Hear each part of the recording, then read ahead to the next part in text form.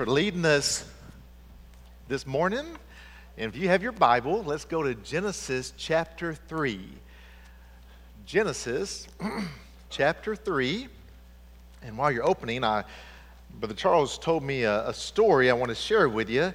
He said that one day God went to Adam, and he said, Adam, I'm going to give you a helper, and she will be called woman. And she will be your friend, and she will cook for you, and she will clean your home, and she will be kind, and she will be gentle, help you with all things in life. And when you argue, she will always admit that she is wrong and you are right. And Adam thought for a moment, and he said, God, that sounds really good. What will that cost me? And the Lord responded, an arm and a leg. And then Adam said, what can I get with a rib? And the rest is history. Genesis 3 introduces us to a serpent. And from our New Testament perspective, we clearly see that it is the work of Satan who has somehow manifested himself into the form of a reptile. Satan is the angel who fell into sin. We don't know exactly when that happened. I believe it was in Genesis chapter 2, because at the end of Genesis 1, it says the Lord looked and all that he created was good. And then in Genesis chapter 3, we meet the serpent.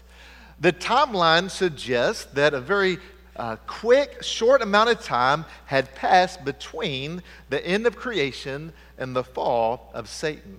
Adam and Eve had not yet conceived any children, and the tempter wasted no time. He wanted to strike at the head of the human race before they had the opportunity to multiply.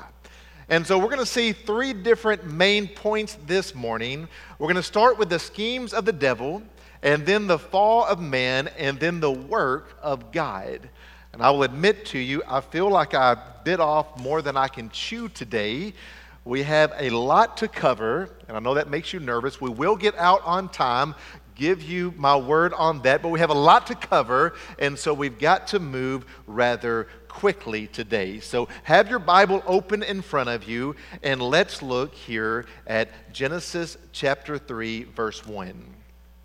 It says, now the serpent was more crafty than any other beast of the field that the Lord God had made.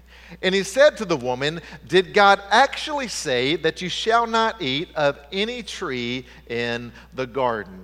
The first thing I want you to see is that the enemy will come and question the words of God. He questions the words of God. The enemy comes in disguise as this serpent and begins to question God. He says, did God actually say? Skepticism is implied by the question. He's raising doubt to the truthfulness of what God has said and insinuating that she is to be suspicious of the motives of God's statement. The enemy will come and he will twist the words of God and change what God actually said. Look back at chapter 2. Chapter 2, verses 16 and 17, we see what God actually said. He says, you may surely eat of every tree in the garden, but of the tree of the knowledge of good and evil you shall not eat, for in the day that you eat it, you will surely die. So imagine the beautiful garden, and the Lord has Adam, and he takes Adam and says, Adam, look around. Look at all the beauty. All of this is yours. Everything that you see is yours. Except for the one tree, stay away from that, but everything else is yours. It is very much a positive statement. It's a statement that is filled with great blessings and opportunities, but when the enemy comes, he misrepresents the word of God and makes it a negative. And oh my goodness, the enemy does that with skill today. There is such generosity that the Lord has bestowed upon us. But yet I know many Christians who feel like they are burdened down because they are a child of God. They feel like they are weighed down because of their faith. And they will say things like this, well, it's Sunday, I've got to go to church today. Listen, you don't have to be here this morning. We get to be here this morning. Amen? There's a huge difference between those two. We get to come. We get to sing the songs. We get to open up the precious Word of God. But when we get the mindset that it's not positive, but it's negative, then bad things happen. Can I tell you, if you're a child of God this morning, that is the greatest thing that has ever happened to you. You being a child of God, it supersedes everything else that is good in your life. And I'll also remind you that everything good in your life is directly from God. Everything you've got, the air in your lungs in this moment, that is a gift from God. The way that you can look around and you can see the brilliant colors and the beauty around you, that's a gift from God. The fact that you have a home to go to with food in the fridge and money in the bank, and you have beautiful relationships and children or a spouse or what you have, it's all a great gift from God. You've got to realize, I've got to realize who God is, because the enemy wants to manipulate it and make positive things actually negative things. And so he comes and he begins to question the Word of God. Did God really say? And it happens today all around us. Not just with the lost world, but with believers. Even with mainline denominations. Did God really say that marriage is to be between one man and one woman for life? Did God really say that?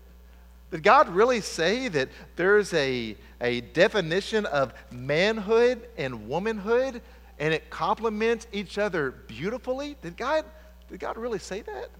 Did God really say that there is an absolute right and an absolute wrong, and there is a standard by which we are to live our life? Did God actually say that?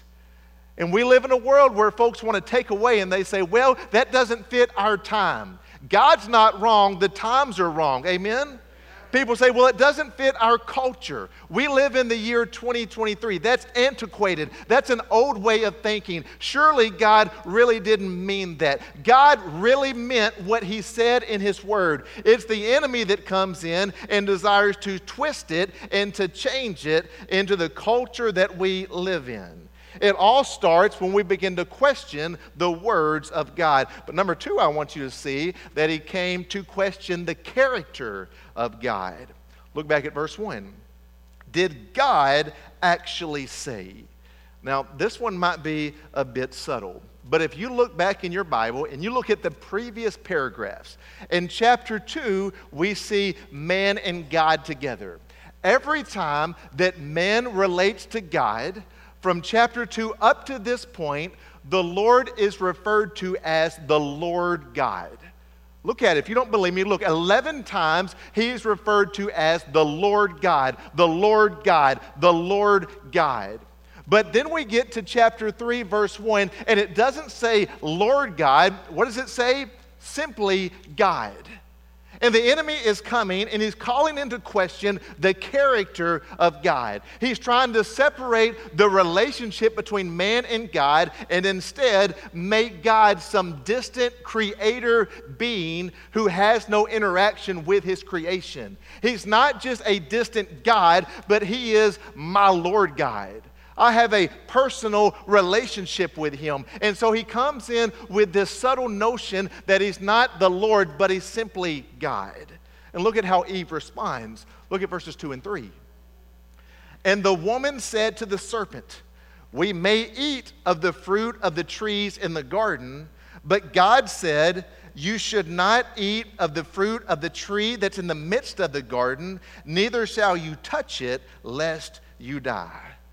She used the same language the serpent used. She did not refer to him as Lord God, but simply as God. You say, well, it's just one small compromise. You know that's how the enemy works, don't you? It is one small compromise after the other. When you find one who is an alcoholic, they never wanted to be an alcoholic. It was one compromise after the other that led to that state. When you find a marriage that has been destroyed, no one wanted the family to be destroyed, but it was one compromise after the other that led to destruction. And I just want you to realize this morning that you have an enemy that wants to destroy all that is good in your life. There is an enemy like a roaring lion, the Bible says, and he wants to come into your life, into your world, and bring destruction upon you. And so he works in subtle ways. Well, the woman corrects the serpent, and she says, well, neither shall you touch it, lest you die. God didn't say that. Go back in chapter 2. God never told Adam and Eve not to touch the tree, but Eve was not there. And so I can picture Adam taking Eve, and they go on a walk, and they look at the garden, and maybe he says, now, Eve, all of this is ours. It's beautiful. All these trees, all the garden, it is amazing. But there's this one tree. That tree, don't touch it. In fact, don't even get close to it. Have nothing to do with that one tree. Now, God simply said don't eat from it, but Adam probably added to it. And so Eve's thinking, we cannot even touch this. It's kind of a good idea. If something is sinful, we need to stay far away from it. Amen?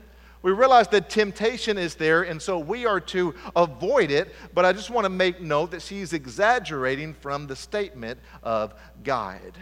And so he comes in and he begins to question the character of God. But then there's another that we see. He comes into it. Let me find it. I shut my Bible on my spot here. Genesis chapter 3, look at verse 3. But God said, you shall not eat of the fruit of the tree that's in the midst of the garden, neither shall you touch it, lest you die. Verse 4, but the serpent said to the woman, you will not surely die, for God knows that when you eat of it, your eyes will be open, and you will be like God, knowing good and evil. He comes and says, it's a lie. God is not right. You see, when you eat of it, three things are going to happen. Your eyes are going to be opened. You'll be like God. You will know good and evil. The serpent comes in and says, this is going to be what's best for your life. God is trying to hold back from you. God is not providing what is best for your life, but you know what is best for your life. You know what is good. You know what is right. Don't listen to God, but rather instead trust yourself. And in that is the lie that so many people have bought into in their life. The lie that I know better than God does. The lie that my way is best. And we have a world of people who are trying to be God. It's the same temptation that the devil fell into. Isaiah says that he wanted to be God, and so he fell because he was trying to take the spot of God. People do that all the time. We have folks who are trying to build up their own kingdom. This is my kingdom. This is my world. It's all about me. And they're not living for the things of God. They are living simply for themselves. And so he says, if you give into it, if you bite into it, your life is actually going to be better off. Can I just tell you this also? God wants what's best for your life. God wants you to succeed in life. He wants your life to count. He wants your life to have a purpose in it. And if we miss that, then we're going to miss out on so many good things for the kingdom of God. God's not trying to hold back on you. God has what is good and what is right for you in your life. And so we really need to understand it. Go to the next verse here. Verse 5, for God knows that when you eat of it, your eyes will be open, and you will be like God, knowing good and evil. Verse 6, so when the woman saw the tree was good for food, and that it was a delight to the eyes, and that the tree was to be desired to make one wise, she took of its fruit, and she ate. And she also gave some to her husband who was with her, and he ate. I want to look now at the fall of man. The fall of man. Here they are in this moment, and she takes the fruit and she begins to look at it, and she says, well, this really does look pretty good. It looks like something I want in my life. And she sees it and she begins to buy into the lies of the enemy. And that happens often, a whole lot more often than we would like to understand it. There's an appeal to sin. The woman saw that the tree was good for food. It was a delight to the eyes, and it was desired to make one wise. So she took of the fruit and she ate. Now, we also see here where Adam all of a sudden shows up. Verse 6, she took of its fruit and ate, and she also gave some to her husband who was with her, and he ate. She does what many of us do. We know the word of God, but instead we do what we want to do.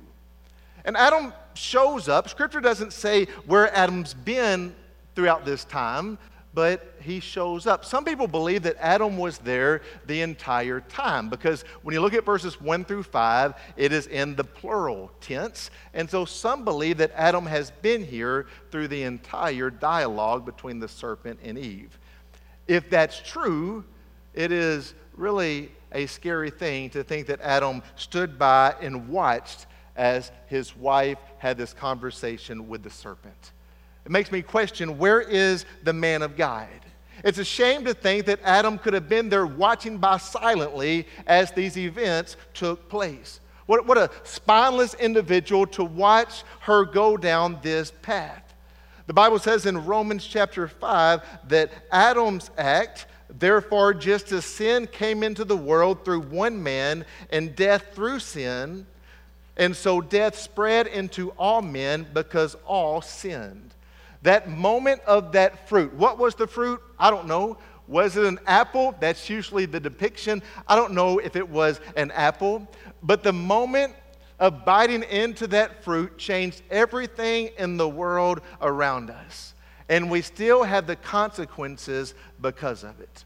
One wrong decision changed everything. Because of that bite, we have cancer in our world.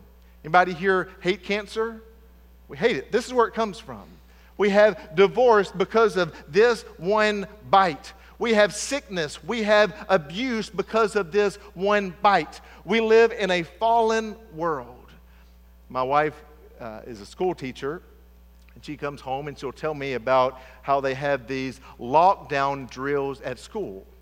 And so they will have an alarm go off, and that means that all the children have to get in a corner of the room, and they have to close the blinds and barricade and be prepared in case a gunman would come into the school. And our kindergartners and first graders have to learn this. What a terrible world that we live in. How much evil is around us to think that a gunman would go into a room of children to bring death and destruction. It all goes back to this sinful world that we are a part of. Adam and Eve sinned, and there's a curse upon us because of this. 1 Timothy chapter 2, it says, and Adam was not deceived, but the woman was deceived and became a transgressor. Eve was deceived, but Adam knew exactly what he was doing. There's a more important reason that Adam is the head. It's because he represents humanity. Adam was to be the leader of his family. Let me talk to the men just for a moment. Biblically, men, we're to lead our families. Amen? And I know a lot of men who they go to their jobs and they work diligently, they work hard, they show leadership, they are courageous, and then they come home and they make the wife do all the leading of the family. It's not the woman's job to lead the family. It is the man's job to stand up and to lead his family, especially in spiritual truths. It's the man of the home to come and to lead his wife and children towards the things of God. It's not the job of the woman. And so you say, well, Eve ate the fruit first. Why do we read so much about the fall of Adam? Because Adam was the legal delegate before God for the entire human race. And God has set that up even in the families that the man is to lead his home. It says in Romans, for as by one man's disobedience the many were made sinners, so by one man's obedience the many will be made righteous. Jesus does what Adam failed to do. Jesus does what Adam never could accomplish when he lives, and he lives a perfect life. Next thing I want you to see is the empty promises of sin. You see, the serpent was right about one thing. Eating the forbidden fruit opened their eyes, and so they now know good and evil. Look at verse 7. Then the eyes of both were opened, and they knew that they were naked. And they sewed fig leaves together, and they made themselves loincloths. So they eat the apple, they sin, and immediately the Bible says they are naked. That is, they are guilty, they are vulnerable, they have been deceived, and the promise of becoming divine does not come about, for one cannot be divine by defying God. The enemy is full of empty promises, and when you find out they are empty, it's always too late. Adam and Eve no longer are at ease with each other. There is mistrust in their relationship, and now when they look at each other, they realize that they are naked. And with that nakedness comes shame, remorse, and regret. And so what do? They have a problem. And they look at this problem, and the problem is there is nakedness, and they do what many folks do. They try to fix it themselves. They don't run to God and say, God, I messed up. Lord, I'm sorry. Lord, I repent. But instead, they try to fix their problems on their own. And the way they do so is they find a fig tree, and they begin to pull fig leaves off of the tree to cover up for their sin. And they get more and more and more fig leaves to cover their nakedness. Do you realize that people do that today? People today, they realize that they are sinful, that they have fallen, and they have shame, and they have regret, and they have remorse, but rather than run to God, they try to fix it themselves. And so they get the fig leaves, and they begin to cover their body. And some folks think the fig leaves are going to church. And if I go to church enough, I can cover for my sin. But listen, it never works. Some folks think if I'm a good enough person, if I do more good things in life than bad things, then it will cover my sin. But it is never enough.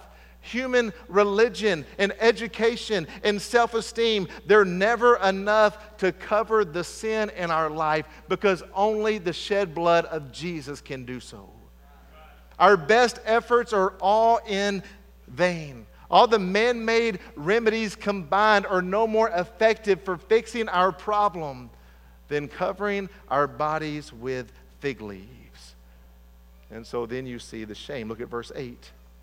And they heard the sound of the Lord God walking in the garden in the cool of the day. And the man and his wife hid themselves from the presence of the Lord God among the trees of the garden. You see what they did when they had sinned? They run, and they begin to hide from God. They run and they begin to hide to get away from the presence of God. That's what happens in our life when we have sin. The Bible says that sin separates us from God. And I have found folks who, when they begin to give in to temptations, you find that they want less and less to do with the things of God. It's a cycle. The enemy gets you to sin, to question the words of God, to question the character of God. And when you give in, you begin to get further and further and further away from God. I've seen it in my life, and you likely have seen it from your life. The enemy is working. He's working today maybe in ways like we've never seen before. There's so much evil. There's so much corruption around us. There's so many folks, even good folks, who are buying into the lies of the enemy. And they're going in, and then they're living in so much shame and so much guilt. But now I want you to see, lastly, the work of God. I want you to see that God seeks after man. Verse 9. But the Lord God called to the man and said to him, "Where are you?" And he said, "I heard the sound of you in the garden, and I was afraid because I was naked. I hid myself." And he said, "Who told you that you were naked? Have you eaten of the tree of which I commanded you not to eat?" Who messed up in our story? Adam and Eve messed up, amen? They messed up in a big way, but do you notice what God does? God still comes and he looks for Adam and Eve. Do you know what it shows us? It shows us how much God loves his people. Even though they messed up, even though they sinned in a big way, God still comes and he comes after his people. Realize this, there's no sin in your life that is too big for the love of God. There's nothing in your life that you've done that is too much so that God says, I don't want you any longer. There's no regret or there's no shame that should keep you away from God because he is actively pursuing you. The reason that you're a child of God to begin with is because we have a Savior who seeks after his people. And so the Lord comes, he's looking for Adam and Eve. He says, where are you? He knows where they are, but he wants them to realize what they are doing. Have you eaten the tree of which I commanded you not to eat? Look at verse 12. And the man said, the woman whom you gave to be with me, she gave me the fruit of the tree, and I ate. I always have to chuckle when I read that one. What does he do? He says, wait a minute, God. Yep, we messed up. It's not my fault, though. You see, that woman, she did it. It's her fault. And by the way, you gave me that woman. And so it's not my fault. If anything, it's your fault. And we do that today. We say, well, God, I messed up, but you made me the way that I am. Nobody wants to take any blame. They're still trying to push the blame around. Eve does the same thing. The Lord said to the woman, what is this that you've done? And the woman said, the serpent deceived me and I ate. Again, it's not my fault. The serpent made me do it. Listen, when we sin, it's our fault. We've got to realize that we mess up, we fall short, we fail. It is on us. It's on me, and it is on you. The Lord makes no argument. He doesn't entertain any dialogue. He comes seeking after his children. And when there is sin, there's always punishment.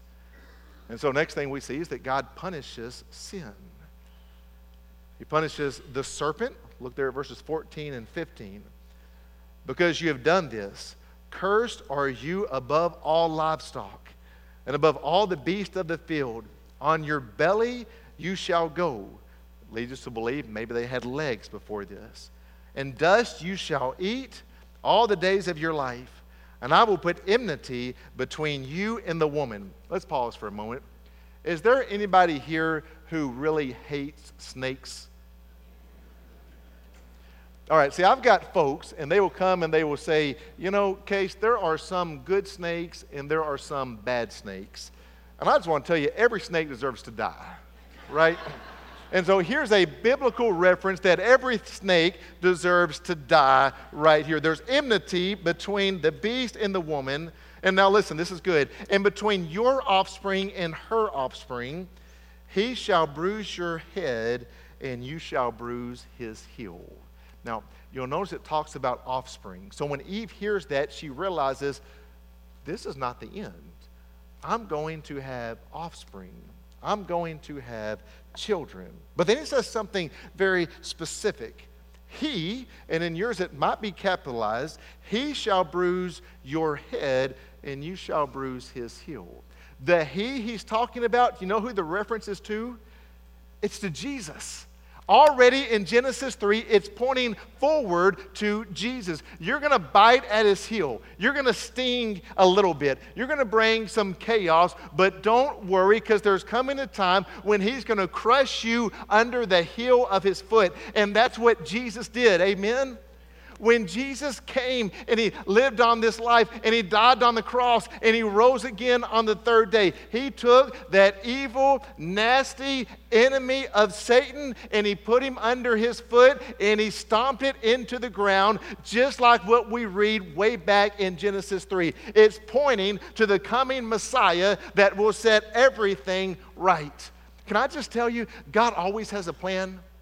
In this moment, the enemy thought, I have won. I have corrupted humanity. There's no hope. But way back, God tells Adam and Eve, this is not the end. There's better things to come. Listen to me. Your life, you may look at your life and you might see some mistakes. You might see some bad things. You might look at your life and say, well, that's it. I'm of no use to the kingdom of God. I'm of no use to anyone any longer. Do you know that God can always bring good out of bad circumstances? That's the power of the God that we serve, the power of the God that we live for. He says, I'm just going to tell you what's going to happen. Jesus is going to come, and he's going to set all of this right. There's going to be some punishment. There are always consequences to sin. It's true in my life and to your life. But God always has a plan. The God of peace, Romans 16 says, the God of peace will soon crush Satan under your feet. The grace of our Lord Jesus Christ be with you. God is larger. God is bigger than your sin. This was the guarantee that her race was not to be hopelessly subordinated by the evil one's dominion forever, because there is coming one who will destroy the serpent. There's other punishment. To the woman, I will surely multiply your pain in childbearing. Any women say amen to that? In pain you shall bring forth children. Your desire should be for your husband, and he shall rule over you. And so what was once a beautiful picture of a man and woman, now there are conflict points and there are arguments. The relationship is not pure. There's a punishment upon man. You will work by your sweat, by the thorns and the thistles. It'll be hard work. The labor will not be easy. We see that today. You might look at your yard and your yard is dead right now because it's so dry. But do you notice the weeds still find a way to live? The weed still comes up, but the good grass has been dead for months now. The work is hard. The labor is tough. It is the curse of sin. The last thing I want you to see is that God covers sin. Look at verse 21. And the Lord God made for Adam and his wife garments of skin and clothed them. In order for God to do this, an animal had to die. They were walking around and they had these fig leaves on, and God said, that's not enough. Let me take care of you. Again, it shows his love toward his children. And an animal had to die so that their sin could be covered. Hebrews 9, it says, under the law, almost everything is purified with blood. And without the shedding of blood, there is no forgiveness of sin. When this happened, it pointed to the sacrifice of the Lord Jesus Christ. Here was sin, and the fig leaves were not enough. Man's attempts were not enough. And so God said, let me take care of this for you. And he made the sacrifice, and he covered their nakedness, and he took away their shame and their guilt from their life. Do you know that the only way that you can be healed from your problem of sin is when you put on the white robe of righteousness that only comes through the shed blood of the Lord Jesus Christ? The only way that we can be saved today. Coming to church this morning, I'm glad you're here. That's great. It'll never save you. Being a good man or a good woman, great. It'll never save you. It'll never be enough. If you give all your money to the church today, we will spend it. But it won't save you. It will never be enough. None of your works, nothing that you do will ever be good enough. It will always fall short. The only way of salvation is for the Lord to cover our sin, for him to take it away through the blood that was shed. And so when you look back at this, you see it all points to Jesus. It's all about Jesus. Everything that we do is about Jesus. People look at the Old Testament and they say, well, I don't like the Old Testament. It doesn't talk about Jesus. Yes, it does. It all points toward Jesus and what he's going to do. And today we celebrate not what he's going to do, but what he has done. Has anyone experienced freedom from sin because of Jesus? Do we live that moment? We live it. We're excited about it. It's why we're here today. Because we live for Jesus. It changes everything. We see the schemes of the enemy. We see the attacks. We see where he takes the word of God and he tries to belittle it over and over and over. And he tries to question. But we know Jesus, so we don't buy into the lies. We see the sin around us and we recognize that there are empty promises all around us. But we trust that God knows better for our life than we do. And so we trust God. All God's dealings with sinners are reflected in this passage. People disobey God's word, And then because of their guilty fears, they hide themselves. But God searches out the sinners. He draws a confession from them and then covers their guilt and shame with the symbol of his gracious provision. And so I'm just here to tell you today that God is good. Even when we're not, God is good. It's not a story of Adam and Eve. It's a story of the goodness of God. It's a story that even when we mess up and we fail and we fall short, God is still good. God still loves you, and he has a purpose for your life. Let me ask you to close your eyes and bow your head. Think about it just for a moment. And I want you to think about what the Lord's shown you through this passage. We saw the schemes of the devil. And maybe in your life you see ways that the enemy is working to tempt you, working to draw you away from the things of God. And so maybe your response is to realize what's happening and to say, not today. I'm going to trust God instead. I'm not going to let the enemy get a foothold in my life, that I would begin to be led astray. And we see the fall of man and we realize it brings consequences. The appeal, the lure to sin. Lord, help us not to be lured and enticed by evil. And we saw the work of God, how he seeks after us. And he covers our sin. We're thankful for that. I don't know what you need to do. Maybe you're here and you know you've been saved, but you've lost some excitement. And there's a moment this morning that you just need to say, God, thank you for being so good to me. Thank you for the blessings in my life. Thank you that though I am so sinful, you still love me and you seek after me.